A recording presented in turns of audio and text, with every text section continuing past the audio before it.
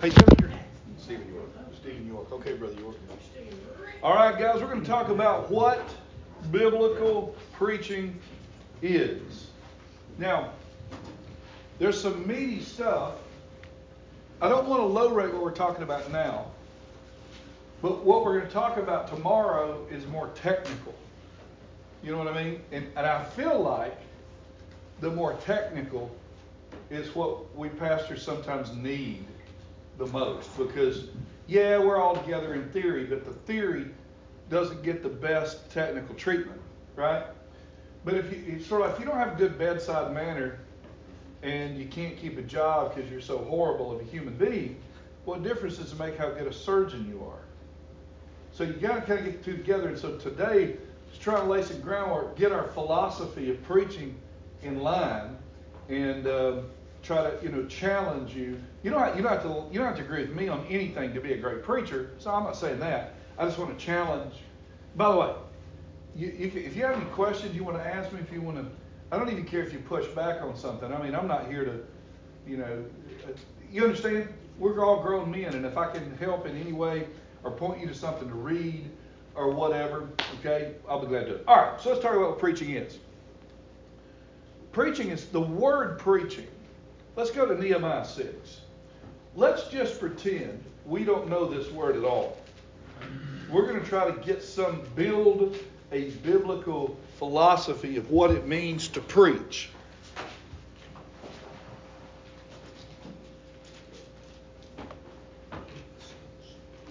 All right? Fundamentalists obsess, they love fiery, open-ended, potentially legalistic quotes. You know what I mean? You can just use as a bludgeon. We preachers, dying men, dying man, the dying man. Okay, that's good. I don't know what that means. I need a better definition. Sounds great in a sermon, but no idea what it means, right? Or you got the Leonard Ravenhill, Ian Bound stuff about revival and prayer. You read a little bit of that, you might as well shoot yourself. You'll never live up to any of that. No one ever has, not even them. Right? And a lot of these men are like that. You got Arthur Pink, who I love. Pink is a radical Calvinist, but there's nobody better than Pink in some areas. I mean, he's just fantastic. And he died bitter and angry, little bitty church in England, I think, if I'm not mistaken. And I'm not reveling in that. I'm just saying, and there are details in that struggle I don't know about. I'm saying you would think that you have it all together, and you read him and you'll think, man, I got to get deeper. I'm missing some key thing. Probably not. He was just really good at communicating truth through his pen. You know what I'm saying? Ravenhill, just really passionate about inspiring people to care about spiritual things, but you can sometimes just beat yourself into a guilt-ridden, you know what I mean? You're like a ecclesiastical version of the Grinch. You're just self-loathing. You know what I mean? And I don't think it makes you spiritual to be miserable. I don't think it makes you humble to hate yourself. That's not what humility is, right?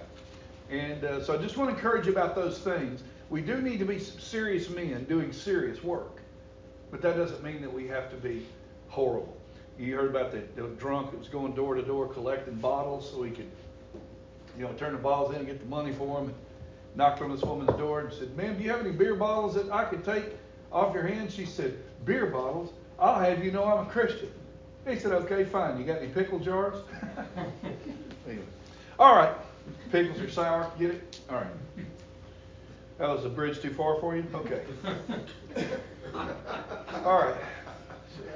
It's going to be a long couple of days then if that one was too much. I got it. You got it?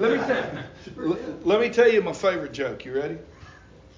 What does my mother-in-law and a slinky have in common? They both bring a smile to your face when you push them down the stairs. Do you want me to cut that too? No. Leave that on there.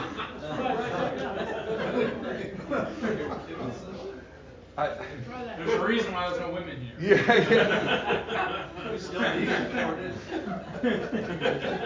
That's another thing, guys. Y'all don't need to y'all can take this advice or leave it. But as long as you put up with women being hypersensitive and not taking jokes, they'll be hypersensitive and not take jokes. That's kind of up to you, whichever route you want to take with that. Roll Tide. All right, back to it. I knew that would be too far for you. All right, Nehemiah 6:7. I'm not advocating domestic violence. I'm just saying if they don't like the joke, tell 6 more just like it. We have a similar philosophy in my house. I preached in a church recently, and I'll just tell you the story, okay? My wife got saved. My wife's mother, my mother-in-law, the one that slinky, anyway, she got saved in 1955, and Pete Ruckman went to their town in Michigan, Holland, Michigan, and preached a revival meeting way back, all right? And amazing story, and amazing conversion, made a great contribution. That moment made a great contribution to my life, and having a wonderful wife and all that. And so I preached for this guy recently. This guy's my friend, by the way, so I'm not saying anything negative about him. I'm just telling you what happened. So I get there, I arrive, getting ready to get myself together, find out what he needs for that night, and be ready to preach. And I just mentioned something in passing, and mentioned the name Ruckman. He said, "Now look, you don't want to mention him here. This is not the crowd. This would not go over well. Meaning he's got a bunch of guest speakers there, a bunch of his buddies there that hate Pete Ruckman, and that's not going to go well." It was one of those moments for me where it's like time just stopped. You know what I mean? And I'm just like thinking, which road do I take? You know what I'm saying? Do I take this road, where I quote Ruckman 87 times in one sermon? Because I mean, you don't have to like Ruckman. I'm not a Ruckmanite type, you know what I mean? But I mean, like I said earlier, got a ton from him, right? My mother-in-law got saved under his preaching. He's not as bad as some people think he was. He's not as good as some people thought he was. He was a man, right? Or I could take this route over here, the older, wiser version of myself. He says, "All right, buddy." He had no idea my mother got saved under preaching. I couldn't go the offended route. Well, my mother-in-law, you see what I mean? I could have gotten all, she got saved under his preaching. But I know why people hate Pete Ruckman. I mean, I know, I'm not stupid. So I just let it slide. You know, I preached for a guy up here in Maine. He said, people up here are not as sarcastic. And he had heard something as I did somewhere else. And he said, "Now look, I don't think our women would think the mother-in-law jokes are funny." Time just stopped right there. And I thought, I need to get some extra mother-in-law jokes. You know what I'm thinking? I'm going to tell 87 of them. Well, all right. How many of y'all face those temptations all the time, right? Preaching, where am I going to put myself in the middle of this mess and cause a problem? Start fires I got to go put out? And see, my problem is... Well, they're not my fires. I'm only temporary filling. Well, yes. My problem is once I start trouble, I'm going to double down. You follow me? I'm not flinching then. Because then if some woman says something to me about it, I'm going to hit her. I don't mean physically. I mean, I'm going to respond to her, and if her husband doesn't like it, I'm going to say, "Why are you letting your wife run a yapper to me anyway?" You see how ugly it's going to get? It's going to get way uglier than I want it to get fast. So discretion is the better part of valor, right? So I kind of log it back. Okay, it's like time kicks in again. Oh, yeah, I don't have to mention Ruckman. I won't tell him mother-in-law jokes. I'm going to mark you down, though, in my little book. This guy is a woman trapped in a man's body. All right, let's go on. All right, here we go. Yeah, that's exactly right. Matter of fact, I have a quote here. I'll share with you guys. And y'all are going to think I'm promoting Pete Ruckman, and I'm not.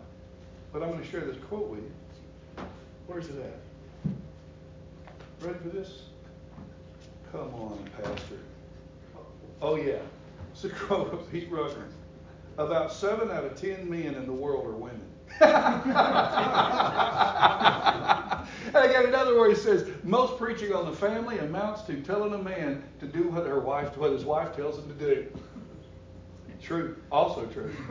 All right, off we go. What is preaching? Nehemiah 6:7. Suppose we don't know anything about what it is. Verse 7. And thou hast also appointed prophets to preach of thee at Jerusalem. Now, these are not faithful prophets, right? But that doesn't have anything to do with it. We're talking about the basic definition of the word preach. Saying, now let's back up. Thou hast also appointed prophets to preach of thee at Jerusalem. Say, got it? So our first observation, very surface observation, is that preaching involves things said. That it involves speaking. The Bible is a book that is our King James Bible is translated in order to be heard in the churches. The Bible says give attendance to reading. What does that mean? That means everybody didn't have a Bible then, so they came and they listened to the Bible being read. Faith cometh by... Yes, there's something about preaching that God uses. God chose the foolishness of preaching to save them that believe. So preaching involves things said. All right, the second time we find it in the Bible is Isaiah 61. So literally the second time, and you know this verse very well. It's one of those verses that deals with a coming kingdom that nobody ever talks about because they want to spiritualize it and talk about what they want to talk about. Isaiah 61 verse 1, the Spirit of the Lord God is upon me because the Lord hath anointed me to preach. So the first observation we make is that preaching involves things said. The second observation we make is that preaching requires the help of God. God has anointed him to preach. Now, I don't want to this is not a theological workshop. I don't want to cause any theological problems. And I'm not so uptight that I can't deal with a loosening of the language on occasion, right? It's still chafing at times, but I hear all the time. Let's pray that God would anoint this and anoint that, and anoint this and anoint that. Lord, anoint me. Lord, anoint this, anoint the Crimson Tide. Lord, please anoint this quarterback that he doesn't throw the ball to the other team again. You know what I mean? Anoint everything. The Bible says in 1 John 2 that we are anointed. You understand that, right? Believers are anointed. That means that we have the endowment of the Holy Spirit living within us. And it says, and we need not that any man teach us. The Holy Spirit, the guide in all truth, the Spirit of truth, lives in the believer. Every believer is anointed. So when we look at that, we understand we should be ready to preach as saved, born-again people. Because we know preaching involves things said. We know we have the Holy Spirit living within us to assist us in the study, the learning, the development of ideas, and the ability to communicate them to people. All right. So the third time we see the word in the Bible is in Jonah 3:2, which says, "Arise, go into Nineveh, that great city, and preach unto it the preaching that I bid thee." The preaching that I bid thee. So, all right, watch this. Preaching involves things said.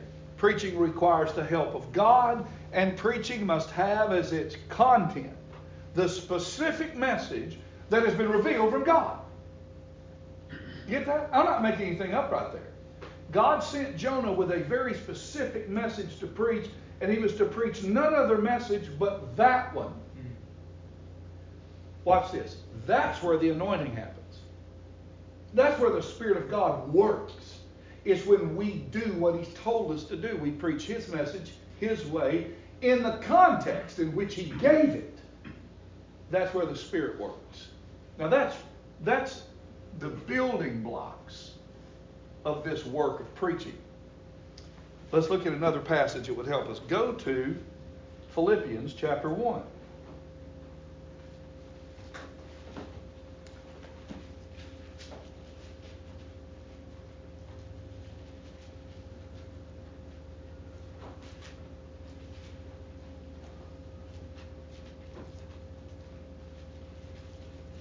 All right, look at verse 14. "And many of the brethren in the Lord, waxing confident in my bonds, are much more bold to speak the word without fear. Some indeed preach Christ, even of envy and strife, and some also of good will. The one preach Christ of contention, not sincerely, supposing to add affliction to my bonds. But the other of love, knowing that I am set for the defense of the gospel. What then? Notwithstanding every way, whether in pretense or in truth, Christ is preached. And I therein do rejoice, and yea, and will rejoice. So at least 3 times he refers to preaching here in this passage. And tucked away in there is an amazing little definition of what it means to preach. You ready? Let's read it again. Verse 14. And many of the brethren in the Lord, waxing confident by my bonds, are much more bold to speak the word. That's what we do when we preach. All right? It's speaking the word. Webster's 1828 dictionary defines preaching as to declare, to utter, open. So once we add the adjective biblical, then we understand that our objective when entering the pulpit is speaking, declaring, uttering the word of God as he intended. Right? As once delivered unto the saints. That which was delivered unto me. Right? Paul said, and Jude said, contend for the faith, earnestly contend for the faith once delivered. Is that where that's from? Yeah. So the idea is what we are given is what we're supposed to distribute. We are not manufacturers. We're distributors. And that guys, please hear that. That's where we're blowing it, all right? If you find yourself on Saturday trying to manufacture a great sermon, you've missed the narrative, right? Or how does the saying go? You've missed the plot. You've lost the plot. Right? We're not trying to find a sermon. We have the Bible. So the labor is preparing this passage of Scripture to be preached. So I'm not feeling it. It doesn't matter one bit if you're feeling it. Now that's part of some other conversation later. But let's suppose you're still in that mode where you're deciding week to week to week to week to week to week what you're going to preach. So wait a minute, that's what a lot of guys, particularly in the South, push back right here. So what about, you don't believe God gives you a message? Yes, Jimbo, I believe he gave me a message when he gave me 66 books and said, preach the word. That's my message right there. Yep. Waiting for some breeze of emotional, internal impression to blow through my world in order to be confident is completely wrong. It's mysticism. It's not just another way to do it. It is an incorrect approach. It's not faith-based. It's whimsical. It's carnal. It's mysticism is the old Kierkegaardian approach to the leap of faith and the look within for truth. And that has worked its way into Christian thinking. Well, I'll tell you what, I felt something right there, amen. I felt, so I'm going to stop right there a while. Even though there's no Bible to go with it, the preacher felt good about his backward redneck tirade, right? It's not biblical what he said, but he felt something right there. So I'm supposed to believe that the authority of God has given us some special message for the moment. No, it hasn't. And the reason we take that, there's 2 reasons we accept that garbage. One is because it's coming across real slick and nice and believable, like the charismatics and the Southern Gospel diesel sniffers and all that stuff. And I like Southern Gospel music. I don't care about that. I care about the fact that there's an emotional component that establishes the faith in the realm of emotion. And so one is because it's slick and it's entertaining and it's nice and it's appealing. And so when God must be in this, I know what I felt.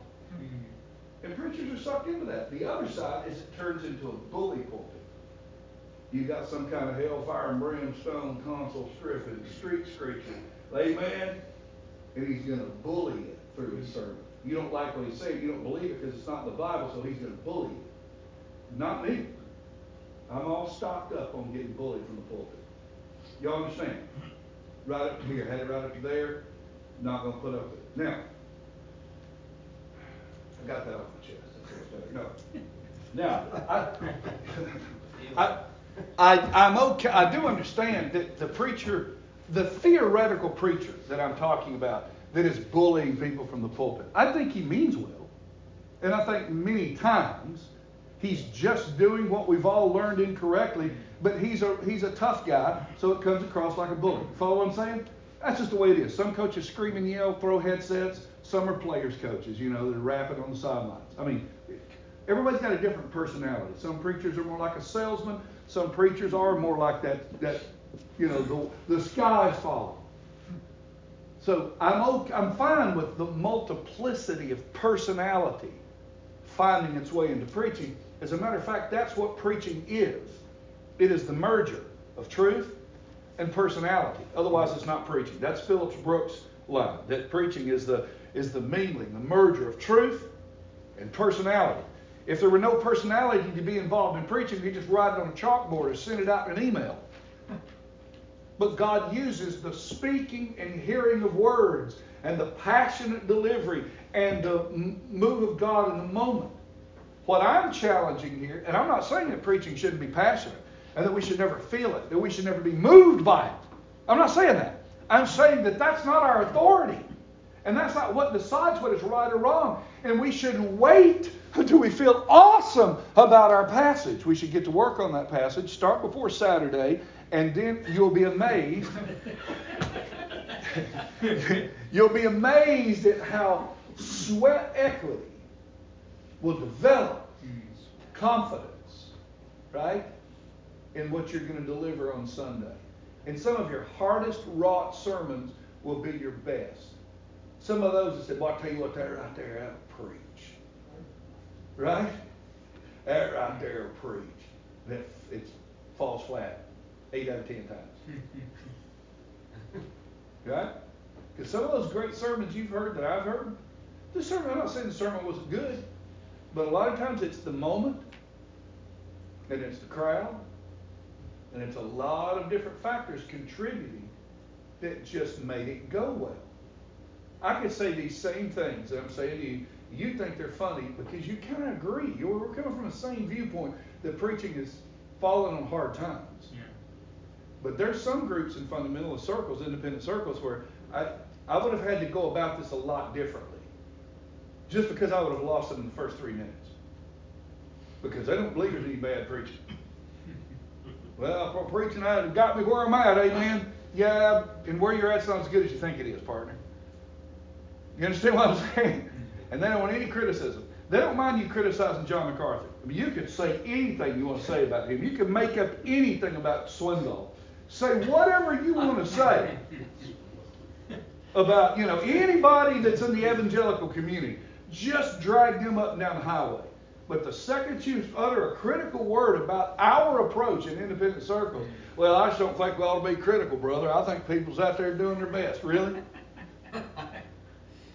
I had a guy get mad at me. I went to Hiles and we had a little dust up about a question. This was many years ago. We had an email going back and forth, and there's a group of us. And he said, well, I just think you're being too critical. And if it wasn't for Brother Hiles, I wouldn't be anywhere, and I wouldn't have anything. I'd still be a lost fornicator, drunk out there in the world. And I wrote him back and said, you're absolutely right, and I love Brother Hiles. But for every one of you saying that about Brother Hiles, there's another one saying the same thing about John MacArthur, which you hate. Doesn't have anything to do with those personalities. It has to do with what does the truth say. All right? And so my level of sarcastic delivery in a setting like this is just because I know what preachers go through. And I personally, I hate boredom, right? And in a meeting like this, I like candor, I like openness, I like a little bit of, slice and cut, and let's get in and chop it all up, separate some things so that we can look at them clearly, and then we'll put them back together in our own world. Right? That's what we're doing. Okay, so let's talk about this. So, preaching is to speak the word and all that.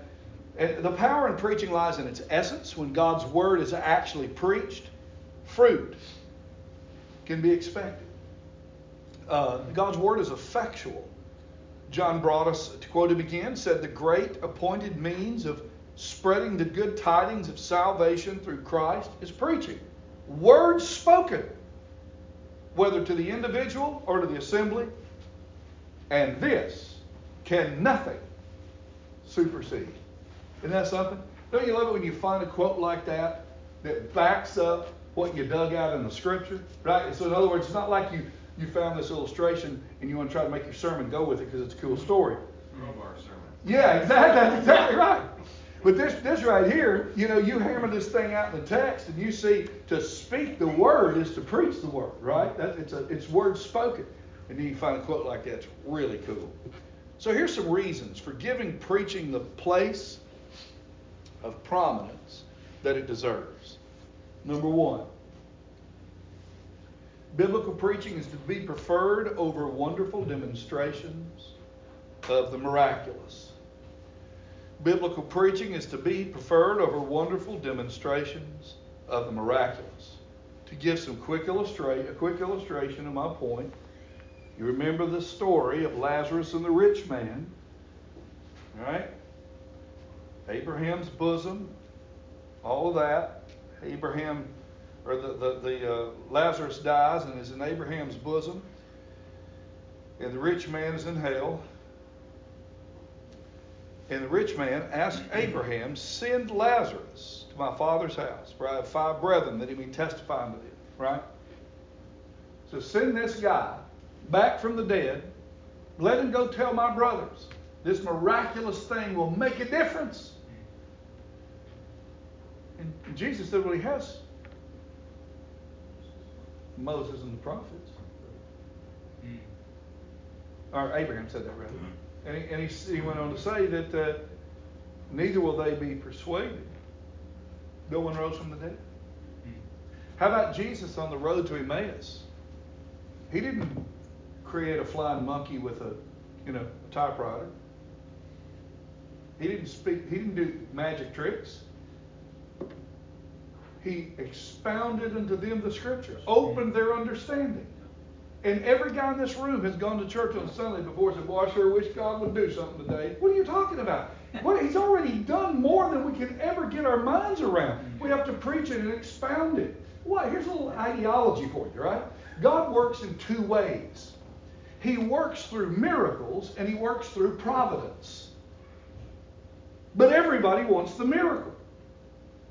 And in the amount of content dedicated to miracles in this book right here, very small.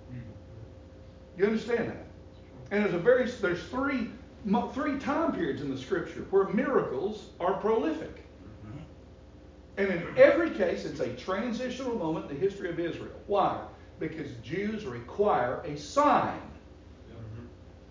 It was bringing Israel out of Egypt. Moses put his hand into his garment, takes out its leprous, puts it in, brings it out. It's pure, right? And throwing the rods down them, turned into serpents, and all those wonders that they saw. That was for Israel.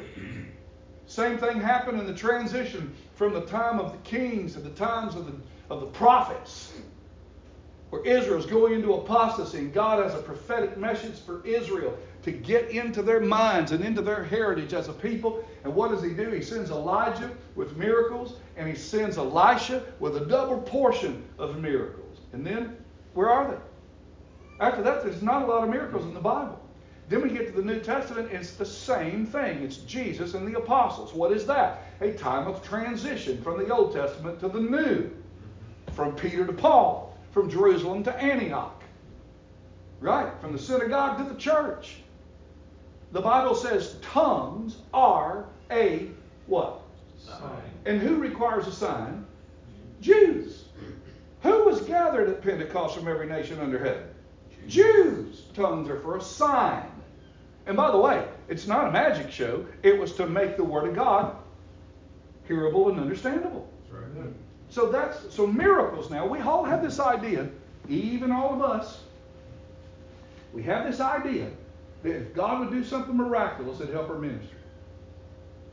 I don't want to see God do something so big, everybody would have to say God did. That's what we want. We want the big building. We want the ministry to blow up. We want people to drive by and see the miracles. Why don't you just preach the Bible like a laborer, which the Bible describes us as laborers? Plow, plant, water, sow, reap for decades. That's how God's work gets done. But we think it's all about miracles, and there's not one thing in that Bible that would challenge us in a New Testament, Pauline context, right? Directly to the New Testament church. There's nothing in there that would tell us to pursue miracles and hope for miracles, to authenticate our preaching, and to justify our Christian commitments. But what do we have? We have providence. What is the providence of God? It's God's determination to see His purposes to fruition. And all these things that God has promised and purposed, He works now the outward arrangement in the affairs of a man's life to bring about His purposes. That's providence. That's what God does. That's God seeing ahead. He's the master of all human events. The heart of the Lord is in the hand, the heart of the king is in the hand of the Lord, and He turneth it whithersoever He will. God is so providentially attuned that He is mindful of the excrescence of one's hair, right? Our hairs are numbered. He knows when a sparrow falls to the ground. None of His promises will be thwarted. None of them. That's what Romans 8 is about. That's the greatest eternal security passage there is. That all of those that God justifies, Him He justifies, He will also glorify. No misfires. Zero. So that's providence. What you and I have to deal with is slogging through the apparently unproductive, disappointing, difficult, depressing decades depending upon the providence of God, right? That's why we have to be more immersed in the Scripture than ever so that we can preach it to people with patience, with compassion, with charity, so they'll understand. Because church, brethren, your church, they're going to struggle because they're not seeing the miracles. And you've got to teach them how to understand miracles without destroying their faith in a miracle-working God. See, that's important because we believe in miracles. But what happens is we minimize what a miracle is. A miracle is not getting a check from the insurance company that you didn't know was coming. I tell you what, God always comes through. Amen. Right? You just lucked up and got a check you didn't know was coming. Thank God for that. Every good gift and every perfect gift cometh down from the Father of lights, with whom there's no variableness, no shadow of turning. But it's not a miracle that you've got a check in the mail. That's theologically reckless. A miracle is when the laws of nature are altered for the glory of God. That's a miracle. A peach tree's not a miracle. I had this lady in my church years ago. Everybody calls her Mima. Everything was a miracle to her. I just sat out there and I looked at those peach trees. They just produce fruit every year. It's just such a miracle. No, it's not. It's nature. You know, the Facebook post with the new baby. Look at this miracle God has given us. It's not a miracle. The dumbest people in the world are having babies every day. That's what our problems. There's no miraculous thing happening there. It's biology. It's nature. Now, I realize that God is breathing His life into a soul, and that's a miracle. Okay, I get that. But that's not what these people are talking about. These people are saying this. They don't even know what a soul is. See? So, I'm saying that if you could choose between raising somebody from the dead on Sunday or preaching this, you'd get more done preaching this. Right. A lot more. You don't believe that. And neither do I, but it's true. There's a little practical variance happening there, isn't there? Number 2, our resurrected Lord, while walking this earth in the flesh, felt it important to expound the Scriptures. I just made that point, so I won't elaborate. But He found it important to expound the Scriptures. That would make me think that I should do it.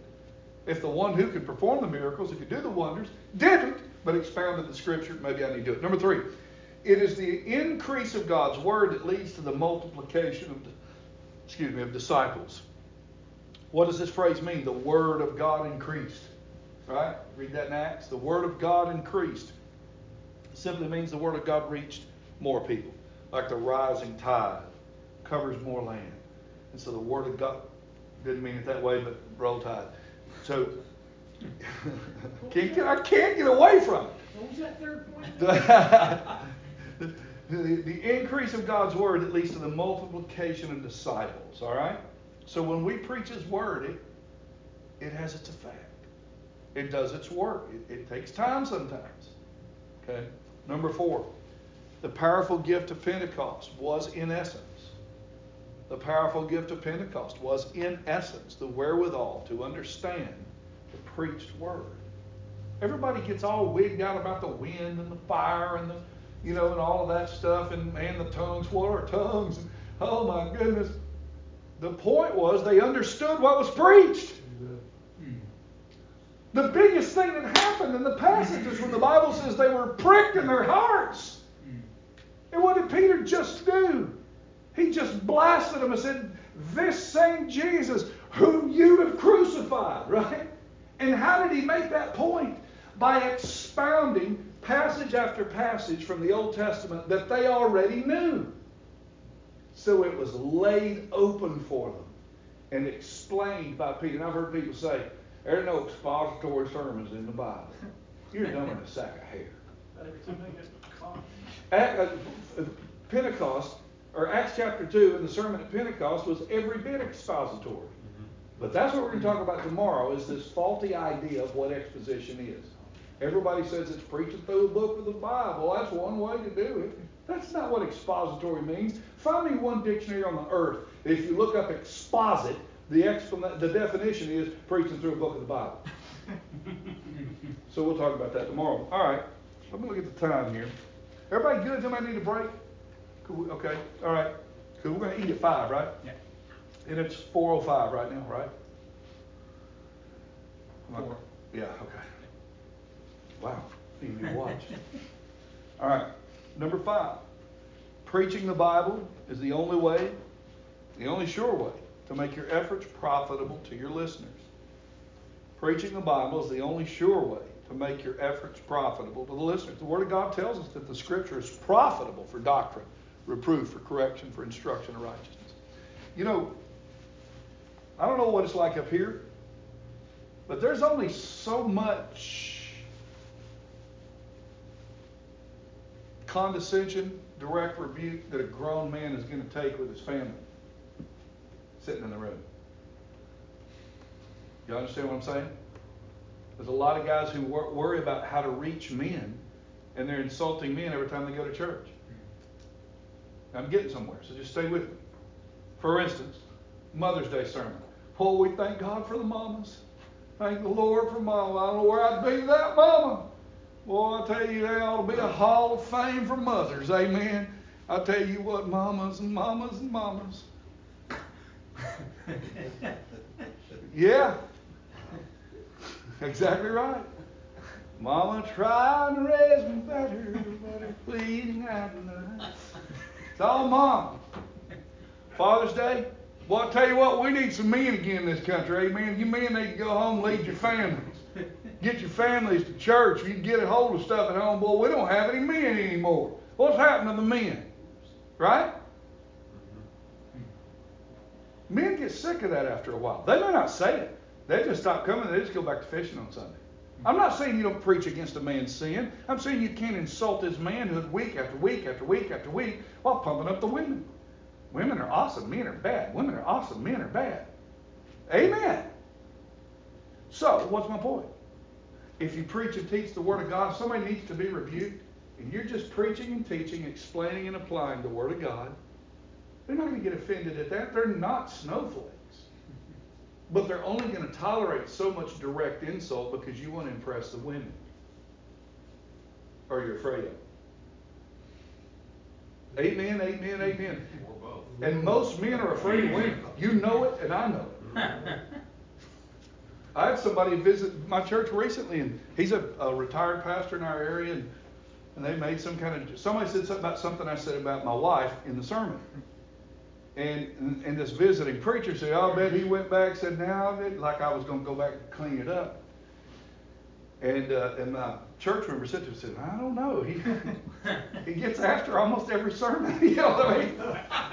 Because I just give her the business. She can take a joke, right?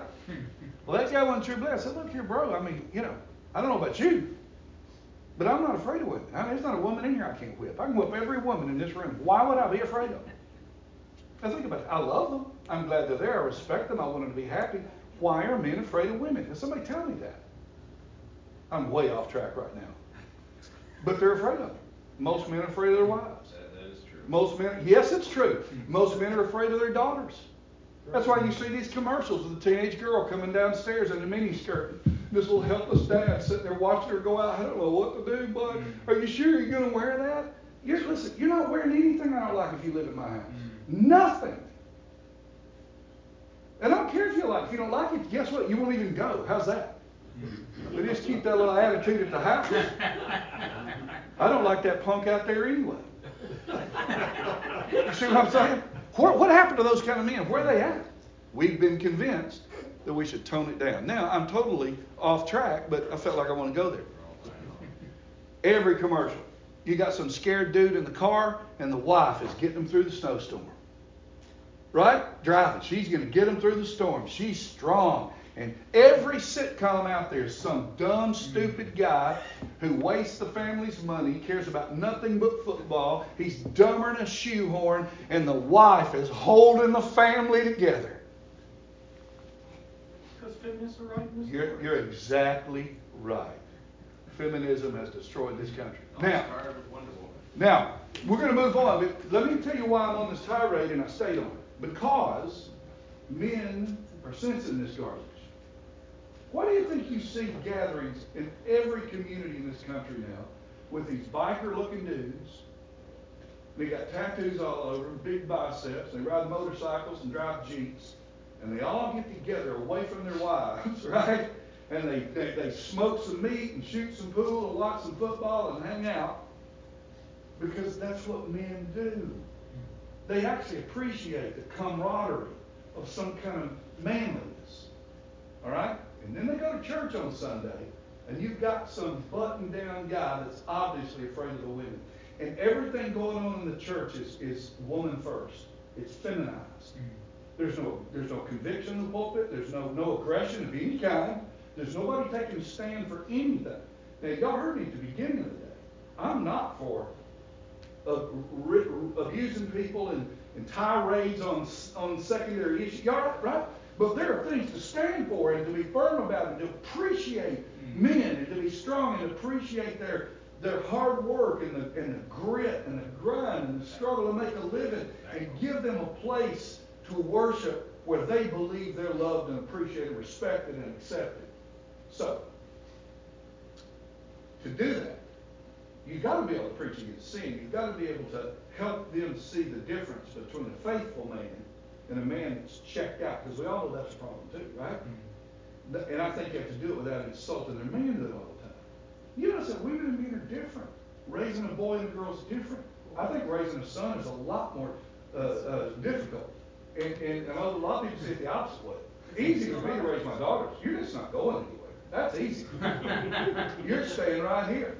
I'll decide when you're able to date, who you date, where you go when you date, and we'll just see how that goes. But a son, he's the one you got to teach to stand up to the bully.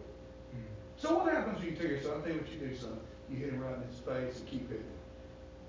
He might win, but you break enough stuff on his face, you won't ever have to do it again. And everybody who sees it won't want to be a part of it. And that's the kind of thing my dad told me when I was a kid. My dad was a drill sergeant. I'm talking about the DI hat, one-hand push-ups, animal, all right? That's what he told me. Nowadays, what happens? So what happens I tell my grandson? Somebody pushes you around, you bust him in his face, and the kid cuts it. Put some steel in him. What am I going to do then? What am I going to do when 5 kids stomping in a fetal position in a bathroom somewhere, like we're seeing all over the internet, and I just told him to be a man? Do y'all agree that that's tough? You got no one to hold You do. And it's not easy to teach that. So bringing up men in this world is a little harder than it looks. And so I'm just saying to you, I'm off track because I'm trying to appeal to you because I'm caring about this. When they come into our churches, they need a preacher that's a man. And I don't think you show that manhood by being an idiot, right? Like the illustration I used earlier about, ripping all Democrats without giving them a chance to learn, right? But if you're a man, they'll sense it. And I don't think every man has to walk and talk and hold his mouth the same way. You know what I mean? I've got a buddy who his favorite thing is to say, I'm kind of indoorsy.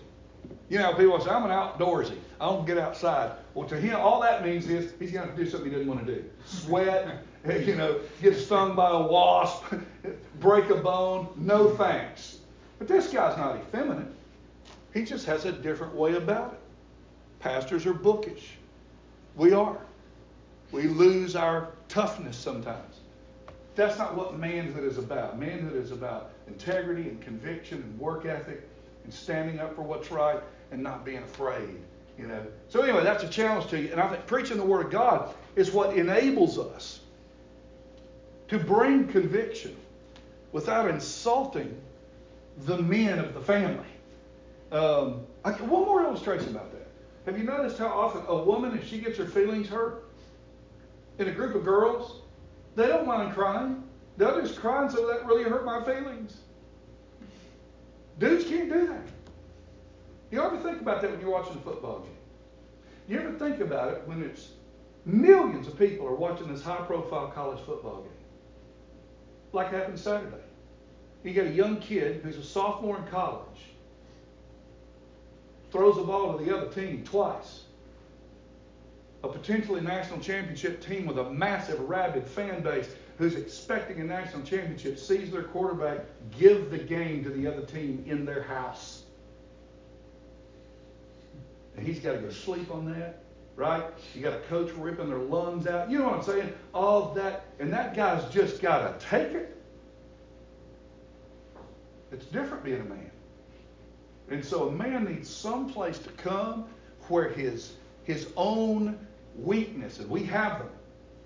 We have our dark places and dark moments and difficult times and depressions and suffering and struggle. We have it, and we need somebody who will address it from the pulpit with the eternal words of God, with conviction and masculinity, and not shame them constantly because they don't act like their wife.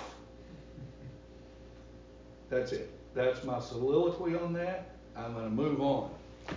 Preaching the Bible is the only way to make your efforts profitable to your listeners. That was the whole point. You guys don't need me to balance this, right?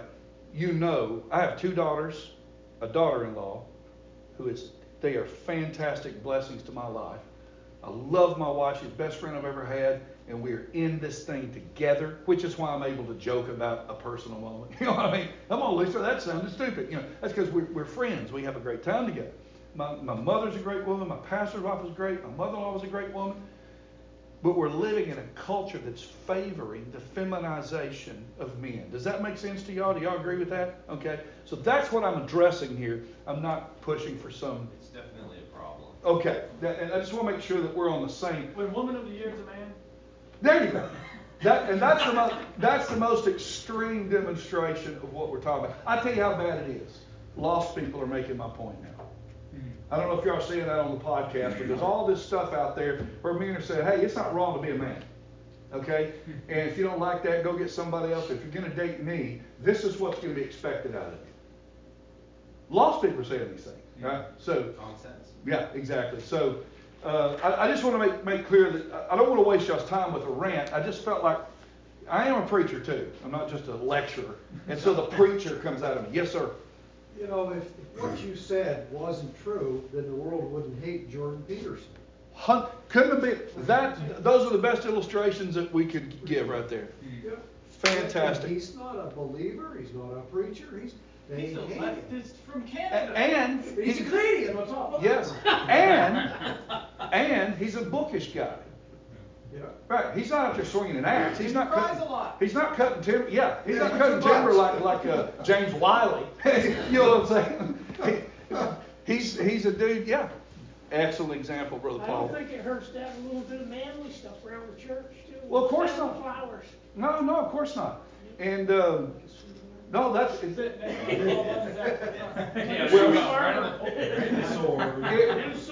if I was going to bring that conversation around and balance it, I would say that it's gone so far that some men associate anything elevated, eloquent, fashionable with femininity, and that's silly.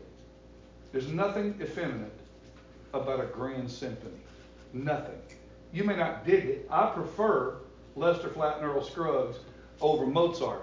But buddy, don't you kid yourself. Mozart is fantastic, right? And haute cuisine.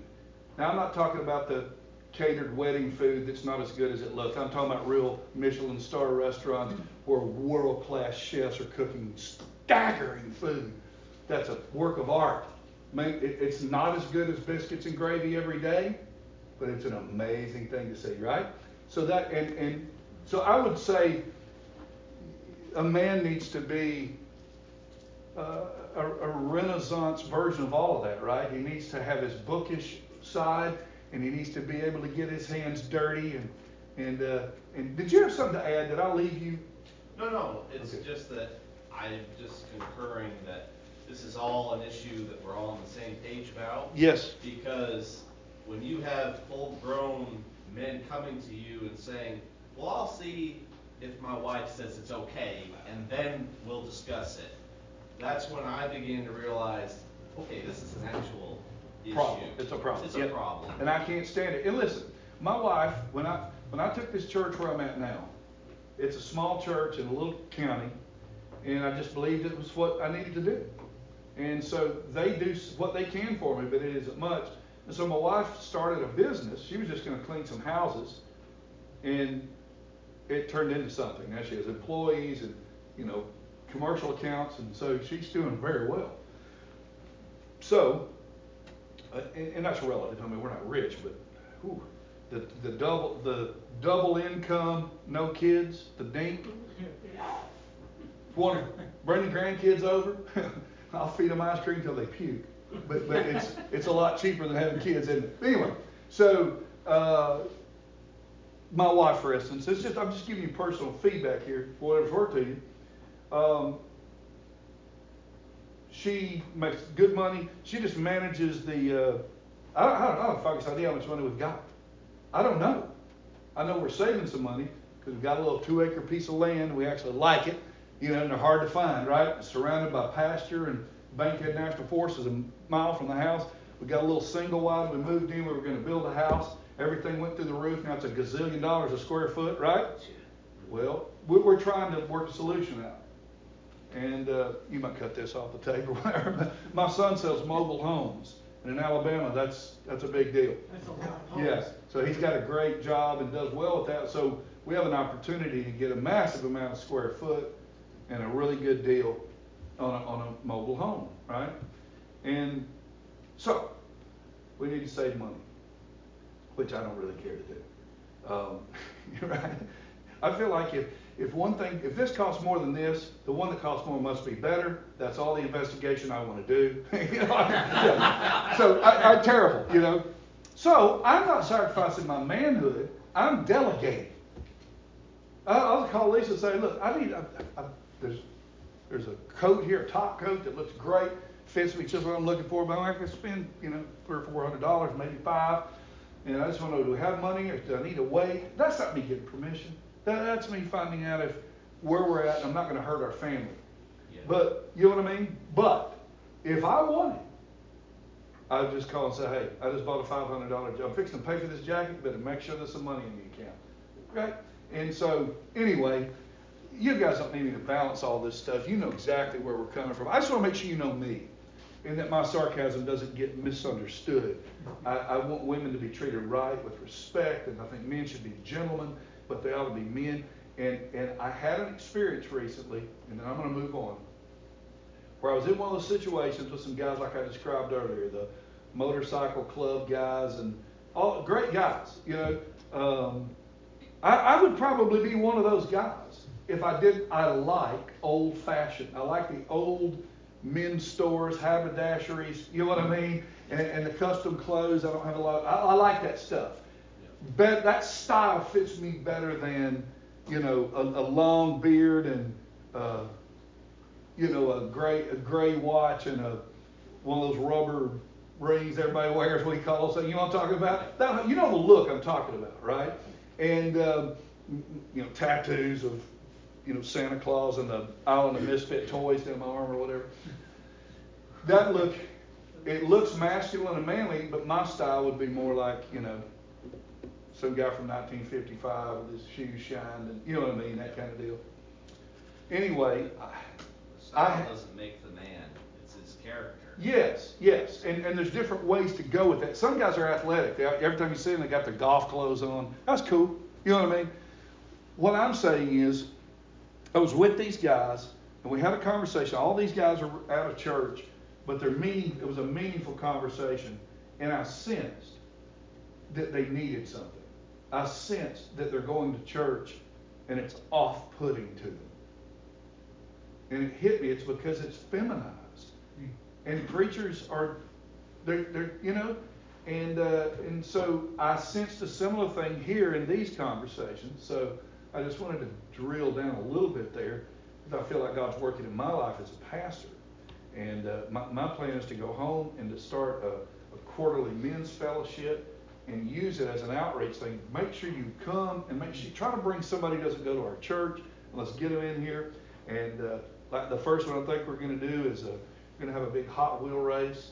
You know what I mean? And when you come, we got everybody to bring a Hot Wheel, and we're going to race them, eat hot dogs, or you know what I mean, something like that. And then just talk to them about being men. If we make good connections, somebody will come, some will be helped, some will be encouraged, and that's what I got in mind for that. So anyway, good stuff. Let's move quickly. The words of God are preached. Number 7, when the words of God are preached, it prevents the negative influence of bad company. When the words of God are preached, it prevents the negative influence of bad company. So on the occasion that people come to hear us preach, they should leave with the feeling that they have spent time with God because of our communicating of the truth.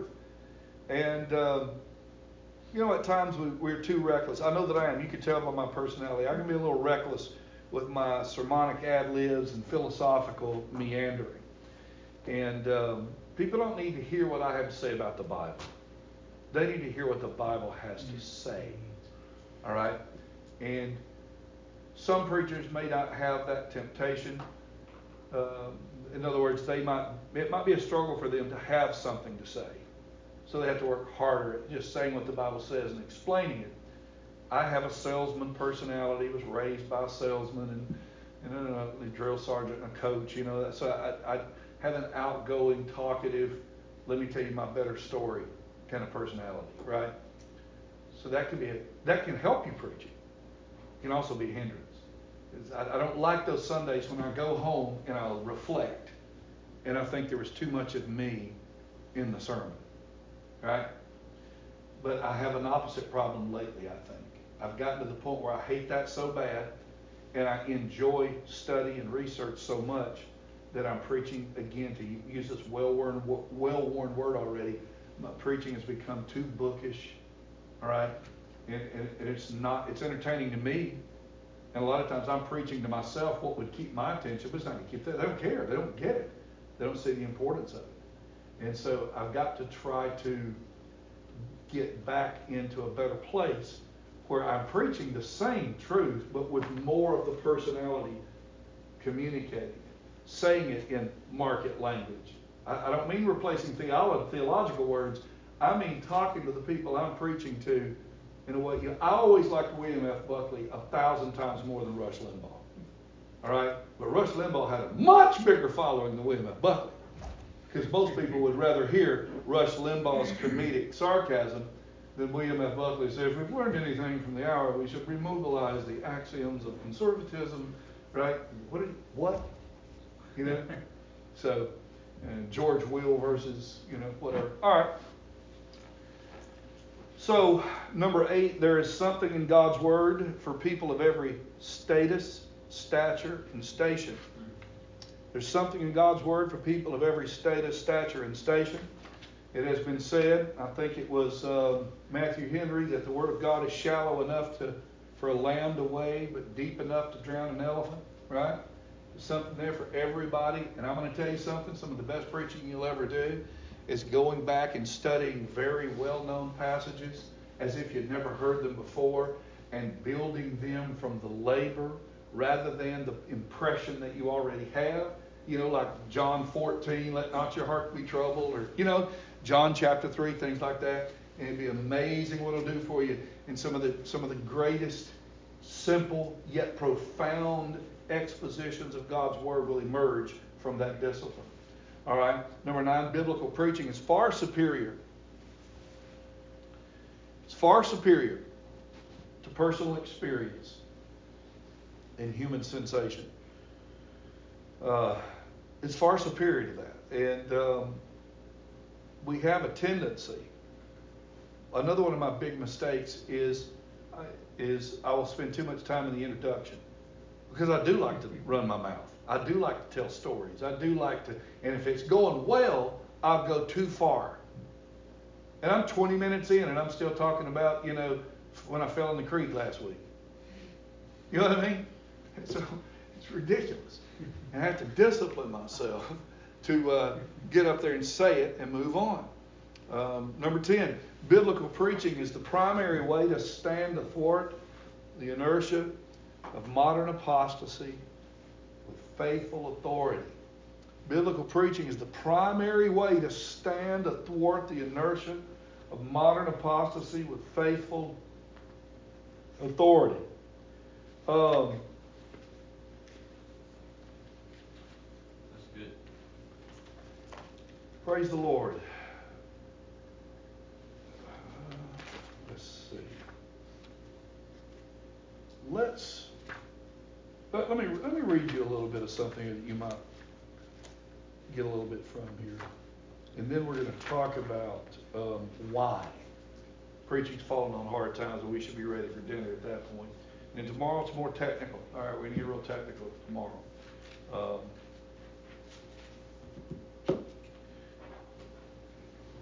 About the pioneering preacher John Alderson from West Virginia in 1738 to 1821. Cathcart said he was mighty in the Scriptures, a good preacher, a wise counselor, and an untiring worker. It was said that Eli Ball of Virginia in 1786 to 1853, who labored extensively in numerous positions and states, would be, quote, remembered by Virginia Baptists as one of their soundest, best, and most useful proclaimers of our gospel. Concerning William T. Brantley, Sr. of South Carolina, late 1700s to 1845, we are told that, quote, Christ was everything in his heart and in his sermons. The convert of Jesse Mercer. Jesse Mercer was the founder of Mercer Seminary, Georgia, that trained a gazillion Southern preachers. The convert of Jesse Mercer, Joshua S. Calloway of Georgia, was, quote, very clear and scriptural in his preaching. The Wisconsin pastor, Frederick Leonard Chappell, died in 1900, was, quote, a clear and able expounder of the Word of God in the pulpit.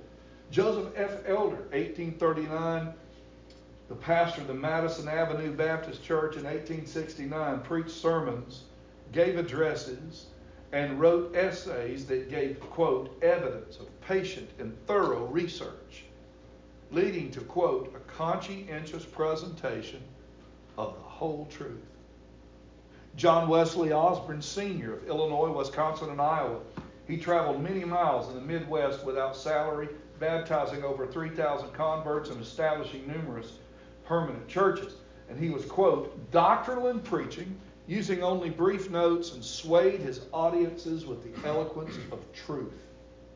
Matthew Hillsman of Tennessee, 1814 to 1892, wrote of the Tennessee's notable frontier preachers who received, quote, a bag of flour and a dressed hog as his first pay for ministry efforts, was in preaching, quote, sound in doctrine, clear in exposition, and powerful in appeal, and entirely free from sensationalism. You get that? Just a little note here. How many times have you seen a movie about the pioneers and the Wild West and all of that? And every preacher is a wild-eyed, snake-handling, hard-drinking, womanizing, crazy person. What about all these guys like this who was sound and clear and faithful and preached for almost nothing and was completely free of sensationalism. Well, where's that guy in the movie? It don't sell no tickets. That's exactly right. Where's Isaac McCoy, who went with his family to the West, the first missionaries to the American Indian, to a near friendless people, and buried 11 of 14 children on the frontier? Where's that guy? Pastoring such notable churches as First Baptist Newport, Rhode Island, and First Baptist New York City, Benjamin Foster was simply described as, quote, an able preacher, and the Lord blessed his ministry to many. One cannot hope for a better record. Think of that. An able preacher, and the Lord blessed his ministry to many. Would you like to have that on your tombstone? On your grave marker? Thomas Rand, 19th century preacher, spent his ministry days in Louisiana where, quote, he devoted his life to teaching and preaching and did much to build up the Baptist cause in the Opelousas region. He was a ripe scholar and a fine preacher. William Porter, 19th century preacher who held his post as the pastor of the West Union Baptist Church of Oregon, the first Baptist church west of the Rockies, was doctrinal and practical, extempore, and pathetic. Not pathetic like we use it, like, well, that's pathetic, but he preached with pathos, swaying his hearers with a wonderful power. Henry Talbert, 19th century preacher active in Alabama, Kentucky, Missouri. He connected with Marion College there in Alabama, with William and Jewel College, and served the Confederacy, 7th and 41st Alabama regiments as a captain and colonel, respectively. More importantly, during his ministry, he baptized over 2,000 persons. Cathcart said of his preaching, quote, he is polished in manners and address. Can I stop here? You guys won't care about this, but you could say the same thing about Maine, maybe. But one of the things that irritates me as a Southerner is the way Southern culture is now associated with nothing but ignorance and radical redneck nothingness, right? When our heritage includes education and eloquence and sophistication and gentlemanly behavior. Not always well-schooled education, but people who believed in learning and improving themselves and men being gentlemen, right? And it irritates me that we have given up who we are to, our heroes here now in the right wing now is, everybody from Hank Jr. to Kid Rock, and you know what I mean? Those are our great conservative heroes. But I'm not offended by those guys, but can we get somebody who can walk and chew gum at the same time? Alabama, there's a man named Jabez Lamar Monroe Curry. He was fourth in line to the presidency of the Confederacy. He is an Ivy League educated lawyer back in those days. All right? And he was, ready for this? A Texas Ranger in the Mexican War and a Baptist preacher. Jabez Lamar Monroe Curry. Can you imagine having that kind of balance as a man, right? Ivy League educated lawyer, eloquent speaker, leader in politics and education in the Confederacy, contributed greatly to the rise of culture in the South. And a Texas Ranger who had run you through with a sword. You know what I'm saying? Man, that's an unusual balance of man, that is. So back to the point. It says he is polished in manners and address. He is devoted to study and spends a large portion of his time in his well-selected, you ready for this word? Curse word. Library. He preaches from copious notes, but the greater portion of his discourse is extempore. His preaching is sound and practical. Now, I don't like to talk about extemporaneous preaching because today that means I didn't study. But real extemporaneous preaching means you're so well prepared that you can say these things you need to say without notes and stay on point.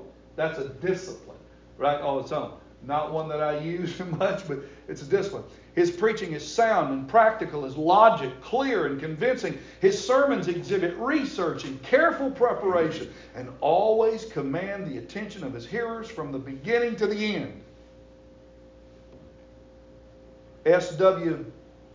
Foljambe, Pittsburgh and Boston, 1827 and on, was an able preacher whom the Savior has honored and blessed, unquote.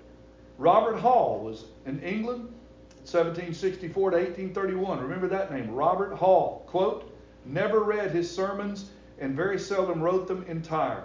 He studied them with the greatest care, though his use of paper was very limited. That was Robert Hall. Robert Hall is considered by many to be the greatest preacher to ever utilize the English language. Wow. Philadelphia, Pennsylvania enjoyed the prosperous ministry of Louis P. Hornberger, 1841. He was born, who was said to be, quote, earnest and practical, sound in doctrine, clear in his statements of gospel truths, and uncompromising in their advocacy. He is a fluent, ready, and graceful speaker, equally good in extemporizing or reading. A lot of our kind of outline utilization would be considered extemporizing, right? Because we do have an outline, we did prepare our thoughts, but we're not reading a manuscript. So that's just a practical difference. The famous English Baptist Andrew Fuller was described as a preacher by Cathcart in these words. His style was clear as a sunbeam.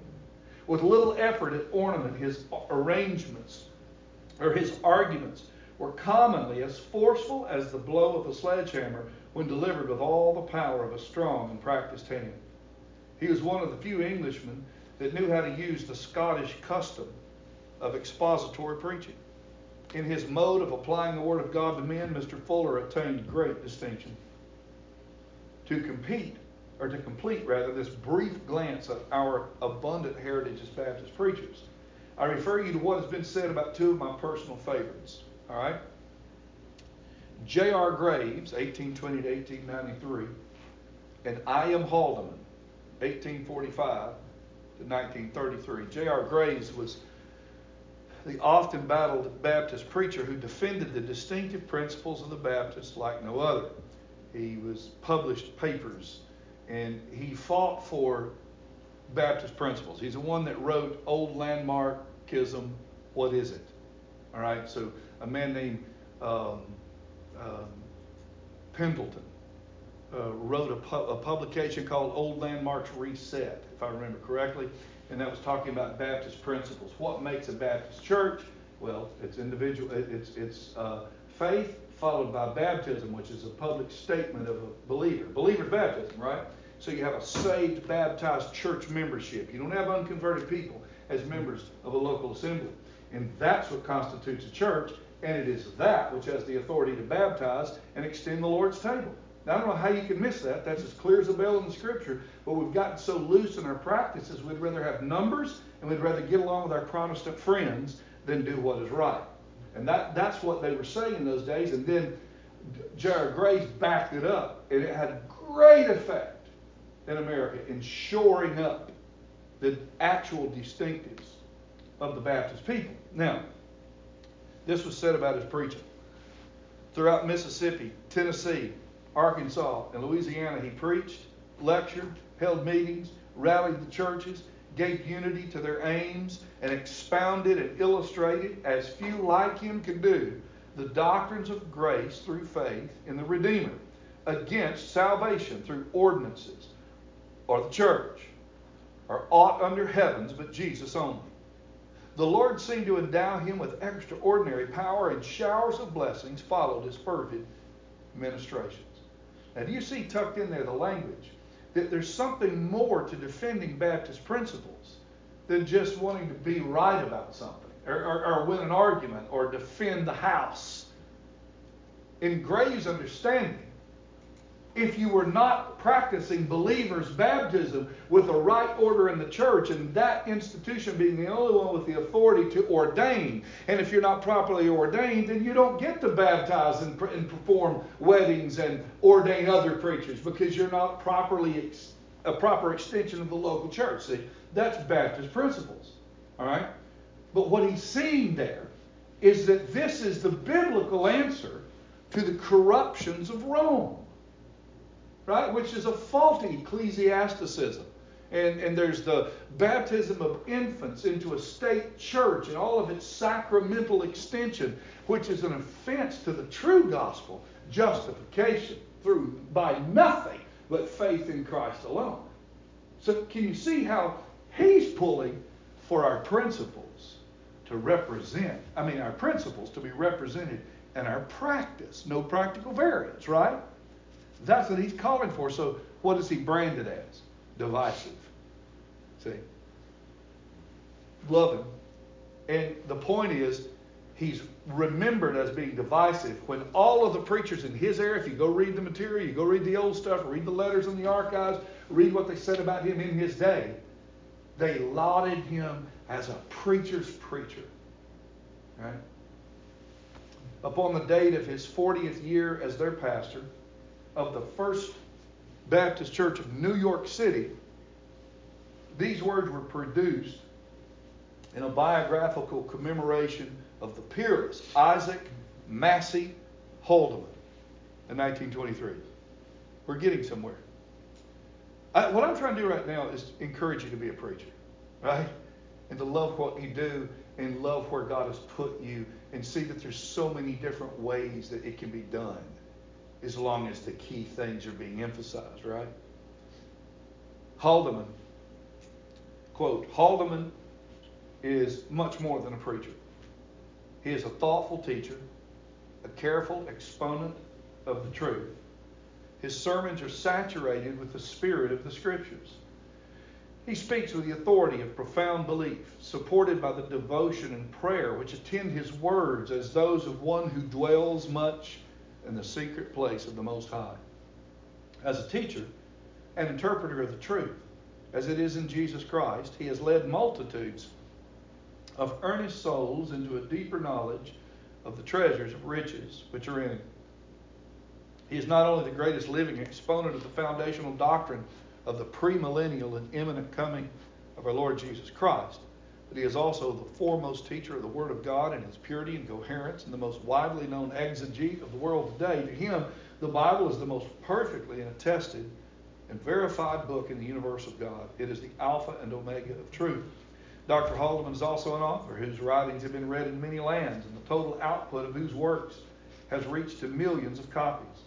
He resorts to no cheap or artificial methods of rhetoric in order to secure attention, but pours forth the faith and the love of his heart into the message which he broadcasts through the medium of his many publications. Now, there's much more said there that you don't want to nor need to hear, I guess. Haldeman was in New York City. My son and I were trying to find this church.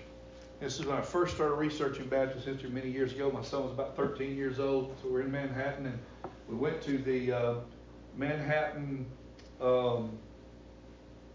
Historical Institute, or the Historical Archives or Museum. I forget what you call it, New York. I forget the name of the place.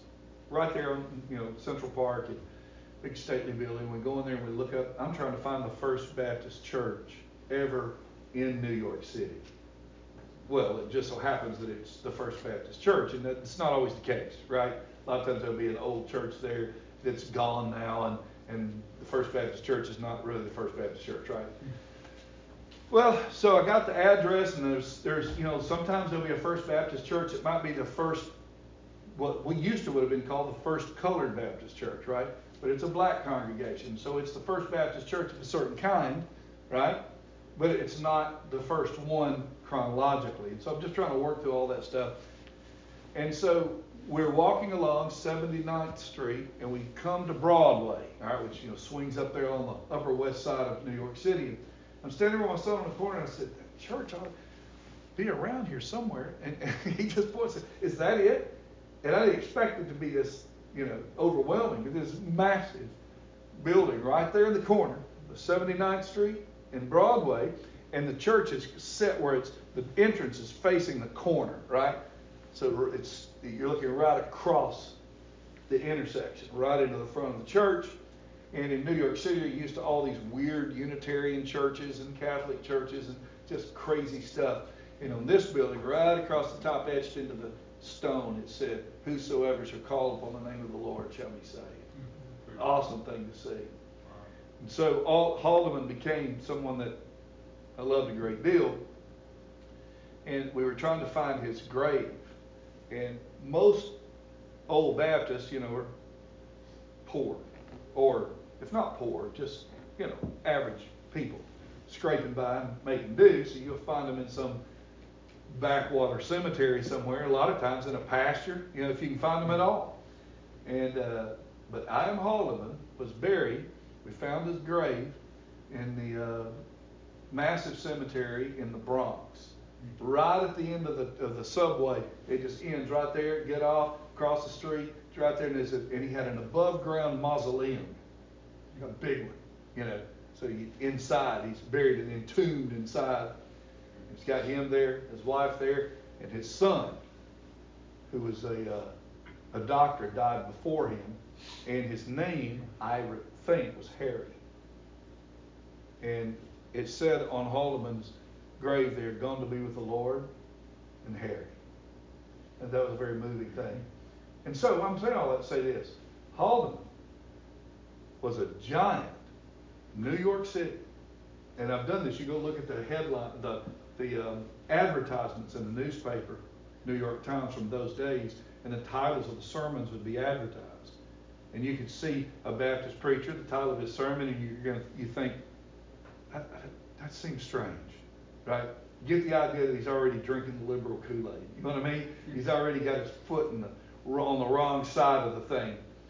But then you read Haldeman, one after another, after another, after another, just hitting the issue of the truth right square between the eyes, even with his sermon titles, So you've got this giant there in Manhattan during the rise of liberalism. Just right up the way there on Riverside was Harry Emerson Fosdick, his ideological nemesis, who preached the famous sermon, "Shall the Fundamentalists Win?"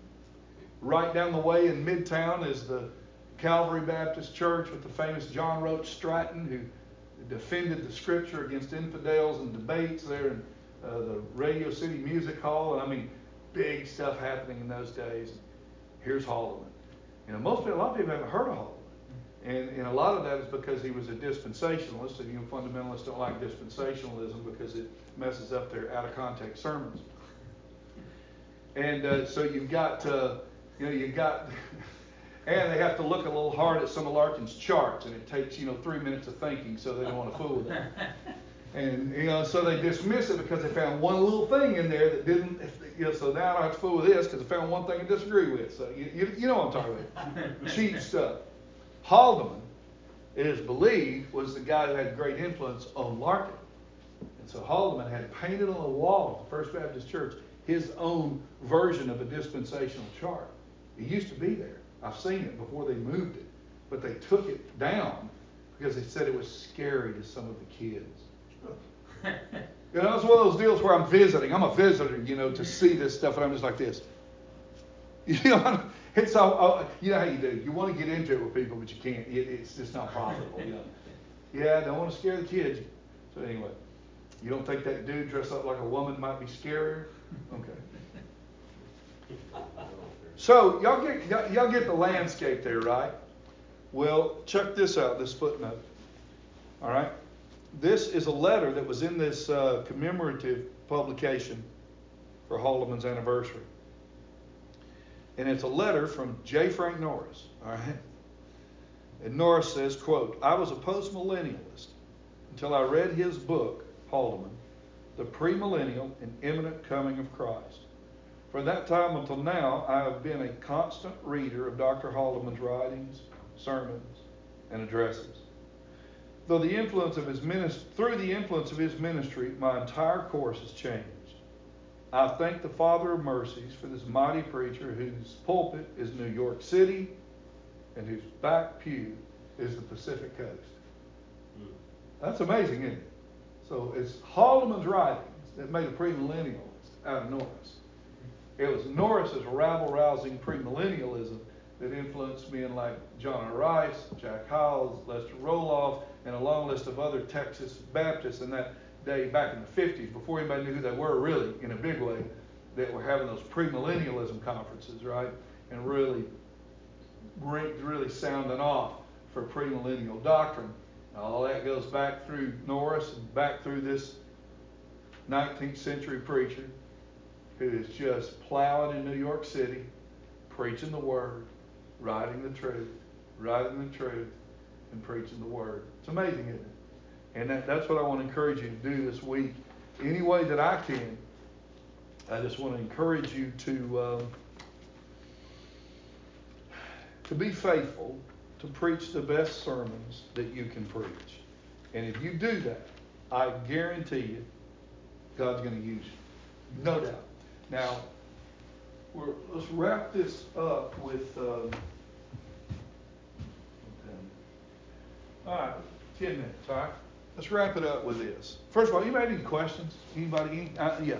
So this might seem a little bit off topic, but you kind of mentioned it when you were talking with that guy. What do you think about, what should the preacher go in the pulpit with? Manuscript, a bare bones outline, or nothing? Whatever works for him. I think if you got the time, if you can be disciplined enough, I stay too long in the research mode because I just want to get more and more and more and more and more, and I want to preach the very best stuff that I can get my head around, right?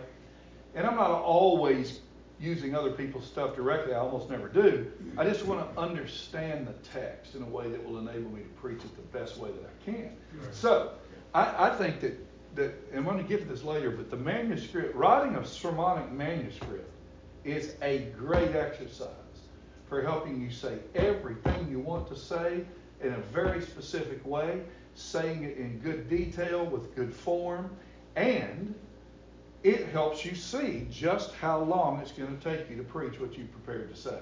And you can decide how long you want to preach. You know, I agree, man, they go to ball games and sit there for 4 hours. Yes, but the difference is the ball game is fun to watch. Your preaching is really hard to listen to. So that would be the difference. And I know you say they love ball more than they love truth, but we can't get to the truth past your lane preaching. So let's think about what we're saying. Let's have a little self-awareness and not act like our sermon delivery ought to be as fantastic as watching Tom Brady let it rip in Gillette Stadium. I mean, come on now. Let's get a little self-awareness. Right? The same preacher will knock everybody down to go get to the fried chicken. Just as carnal, sweating chicken grease 24 hours a day. Right? I think I know what you're talking about. The size of a deep freeze. But boy, he's spiritual because he preaches for an hour and 15 minutes. And if you don't like it, it's because you don't love God. Nope, hate your sermon. Are y'all saying? I'm being smart enough. All right, so to go back to, if we can get, look, very few people can preach an hour and stand up to it. Very few people can pull that off. You've got to be really, really good, and you've got to have a special group. And nobody coming off the streets is set up for an hour-long sermon. They are not. So, well, they watch 2-hour-long movies. Yeah, there's this amazing thing called a pause button. You can't pause the sermon and go to the bathroom, answer a call, so it's difficult to expect people to sit there that long. Now, I'm a guy that thinks you ought to be able to preach long, all right? Do you understand? I'm arguing both sides of this. But somewhere between A.V. Henderson's 20-minute sermon and our over-preached hour-long sermon, there's probably a much better spot. When you hit 30 minutes in this generation, you better have a buzzer going off in your head. I'm talking about like a seatbelt alarm. I mean, just something that won't stop in your brain. When you hit 30 minutes, it is time to get that sucker landed. And if you put in everything you got in the conclusion, you're landing a plane in 40 minutes. That's longer than any sitcom in the world. So, well, people ought to, I know and I ought to have hair, but I don't. And when you fight against the inevitable, that doesn't make you a man of God with conviction. It makes you impractical. Wouldn't it be better if we got some good done in 30 to 40 minutes or 45 tops than if we made ourselves feel spiritual, bashing people for an hour and 15 minutes? You know what about you lose them. You know when they check out on you. How many times have you been preaching a sermon and something in your head said, I need to quit. I got them now. I got everybody in here where I want them. Get it landed. But we don't. We like it. We're intoxicated by it. Boy, they're liking this. I'm preaching now. Might as well do it 20 more minutes. And then you quit after you lost them. You know when I have good altar calls? Watch this. Y'all don't like this, but there's going to be a lot of these things before we're done. The best responses to an invitation I ever have is when it's got to be, if the auditorium is warm, I never have a good altar call. Never. Because everybody's half asleep. The old women like it warm because they're not going to hear what you say anyway. They don't. There's not 8 out of 10 elderly women, or there's not 2 out of 10 elderly women who are there to hear what you got to say. They want you to say what they want said, and then they want to get to the house. And when they get warm, they're going to sleep on you. And the young people are fighting their kids, trying to keep them from tearing the songbooks apart. And the guy that's got a heavy-duty job, who's under stress, he's thinking about his job. He's trying to hear the sermon. He's trying, but he's under stress. And then if you got a guy in there who everything's going pretty well for him, he's glad to be there. He loves you. He loves the church. Praise the Lord. But man, we're going to have a good time today. Cowboys are playing today. Right? So what you had something else? Nope. Oh, okay. So that's all your personal business now. I'm just telling you what I think. You do whatever you want to do with it. But I know it's common for independent Baptist preachers to bash the people that want you to shorten the sermons. What do you think every time somebody has a guest speaker? What's the first thing you think of? Hope this guy didn't preach too long. Hope this guy will wrap this up. I'm talking about as a pastor though. You bring in a guest speaker. He's your guest speaker. You brought him in. What are you hoping he doesn't do first? Preach too long. Now, maybe some of you guys aren't that way. Maybe you're one of those guys that says, you preach as long as you want to. We didn't come here to get out. Amen. I agree. Sounds great. Half your church is, right? Because they're making an effort just to be there. So, I know to us, another potluck, another potluck, another version of, the lighthouse. Let's get somebody hey, I know what. Let's sing It Is Well With My Soul, because we've never sung that in church before. Let's sing it for the 8 millionth time. How about somebody sing Ship Ahoy?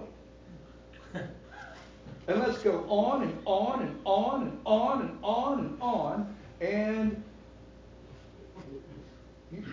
brethren, these people out here don't go to church. Do you understand? We do this stuff because it's our way of fellowshipping and it's cheap. And we're just rejoicing in what we've got. They don't get it. So when they come in on a Sunday morning and you got visitors in there, you got to think about the timing factor. You got to think about the fact that what is fun to us is a little cheesy to them. Okay. I've already wrecked this session, so I need to do one more thing. You understand that these men we were talking about earlier, great input from Brother Paul about Jordan Peterson, great input from Brother Chris about the woman of the year as a man. All right, is that the crazy world we're living in? People actually like conservatism. They actually appreciate it. I don't think there's ever been a time, a window of opportunity like we've got right now for sane, non-crazy conservatism to get some more people in the boat, politically and ecclesiastically, right? When they come in and hear a man preach and hear a man tell a joke, about his wife, if your wife can take it. If she can't take it, then obviously you wouldn't do that. But you know what I'm talking about. If you have a little fun with the women in the church and talk about women and tell a mother-in-law joke, yeah. Well, I just want to add something to you, what you're saying real quick. I don't want to take all the time. Please. My wife works at a public school, and there's something to be said about this window of opportunity.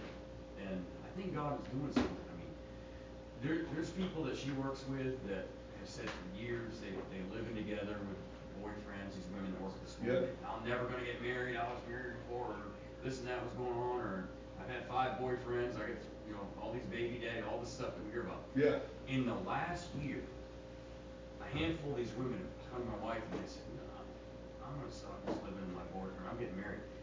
They don't even know why they're doing it. Yeah. But there's something going on with this cultural thing. I People that are even lost people are getting freaked out by how far this is going. I agree with you. And there's like a window here. We've got to hit that window. I agree. And here is where I'm going. I'm glad you brought that up. Yeah. Now, how many of y'all understand that we independent Baptists, we like, the more radical the better sometimes, right? We like to double down. Right? You don't go to movies. I don't even have a TV, Jack. We don't have a TV. We don't need a TV in our house. I'll throw away my TV 6 times. You know, I mean, it just, and you just kick it further and further and further down the road. Now watch this. People love conservatism. They expect a preacher to be against sin. Yeah. They're not surprised when a preacher expects ladies to be ladies and men to be men. They're not expected when you encourage them to get control of your home. That doesn't offend them or bother them. But the second our conservatism turns into weird, they are out. And you know what we say? Well, they just don't like holiness. Baloney. They've seen too many weird people in their Amish clothes molesting kids. That's right. You understand? When it seems weird, it's weird. It took me 40 years to figure out that wacko isn't holy. You understand? Yeah, there's a distinction. I'm 100% for modesty, a distinction between the sexes. I'm 100% for all that stuff. Right? But I'm telling you, there's a point. You know, the Duggars shouldn't necessarily be our example of the Christian family. I don't know. I'm not saying they're all bad. Some of them are wonderful people. But that's where our culture's at. Those wackos in Hollywood don't like us. They want to find the weirdest, most extreme version of us. Yeah. And they couldn't be happier that the scene has been recently riddled with perversity. They couldn't be happier that some of it is going up in smoke. Yeah. And that's why it's important for us to be right, but not weird. You even have to be careful how you say things, don't you? Wise as serpent, gentle as a dove, right? That's the way that goes. And Jesus said, I have some things to say to you that you're not ready for yet. You know, all right, I'll give you one more example. I'm done. All right, so on that deal, if we say, there's not a man in here who would be offended if I told you, I am training my daughters, and my daughters are grown now, but I'm training my daughters to be wives and mothers. And by the way, my kids have a secular music career. They were at the top of the bluegrass world, award-winning recording artists, sang on the Grand Ole Opry 30 times. I mean, way up there, all right? I mean, not Taylor Swift, but I don't know that they couldn't have been something similar, or if they kept going. As soon as they get old enough to start getting married, have kids, every one of them wanted off the road. Why? Because of how they were raised. All right? Now, I'm not setting my kids up as an example. I'm just telling you that those things are obviously important. And when people come in from the world, they get that. So if I tell you, I raised my daughters to be wives and mothers, that's what we train them to be. Well, you don't hear anything weird from that. But if you tell somebody who's completely lost, yeah, our daughters didn't go to college, we trained them to be wives and mothers. They immediately picture cults, right? They immediately picture, extreme Mormon cults and weird stuff. So we know what we mean by that. I trained my daughters to be wives and mothers. They also sang on the Grand Ole Opry, which ain't exactly spiritual. Do you see what I'm saying? So, and I'm not saying that's good or bad. You can see that any way you want to see it. You can like it. You can say that's not a good idea. There were times when it was scary, right? But the point is, I could say something and it be received one way, and it be totally different from what I really mean. That's what I'm saying.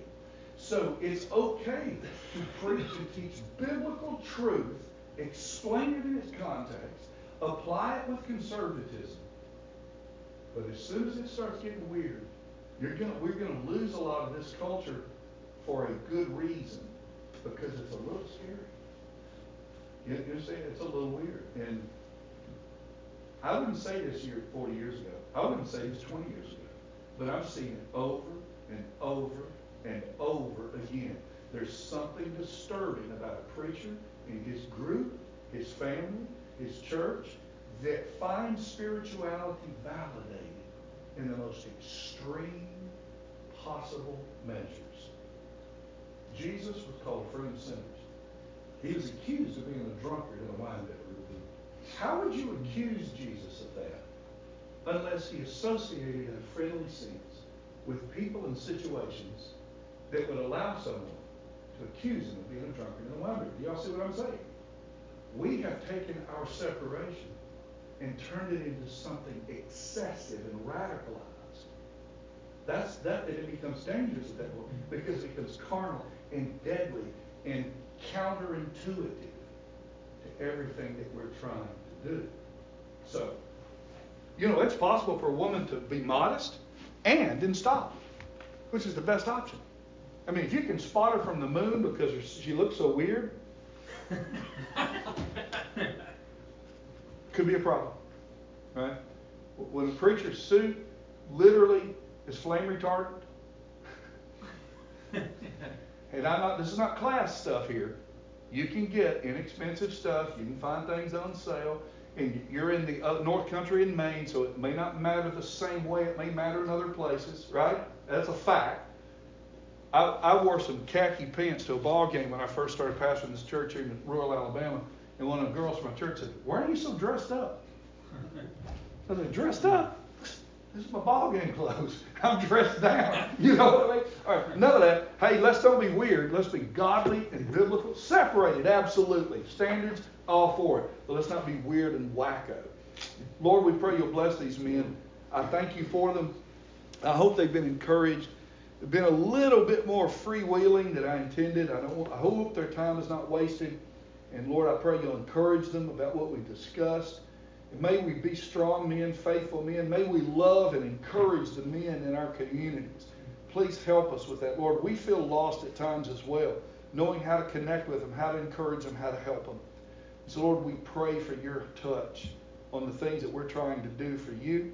We pray that the preaching would do everything that it needs to do, that it would encourage people from the nursery to those wonderful golden years. And Lord, may we preach sermons that would encourage the older saints that are wrapping things up and looking forward to heaven and be encouraged that they lived it right. May we also help the families, the young couples who are struggling to do better things, to succeed in business or raise families and make ends meet.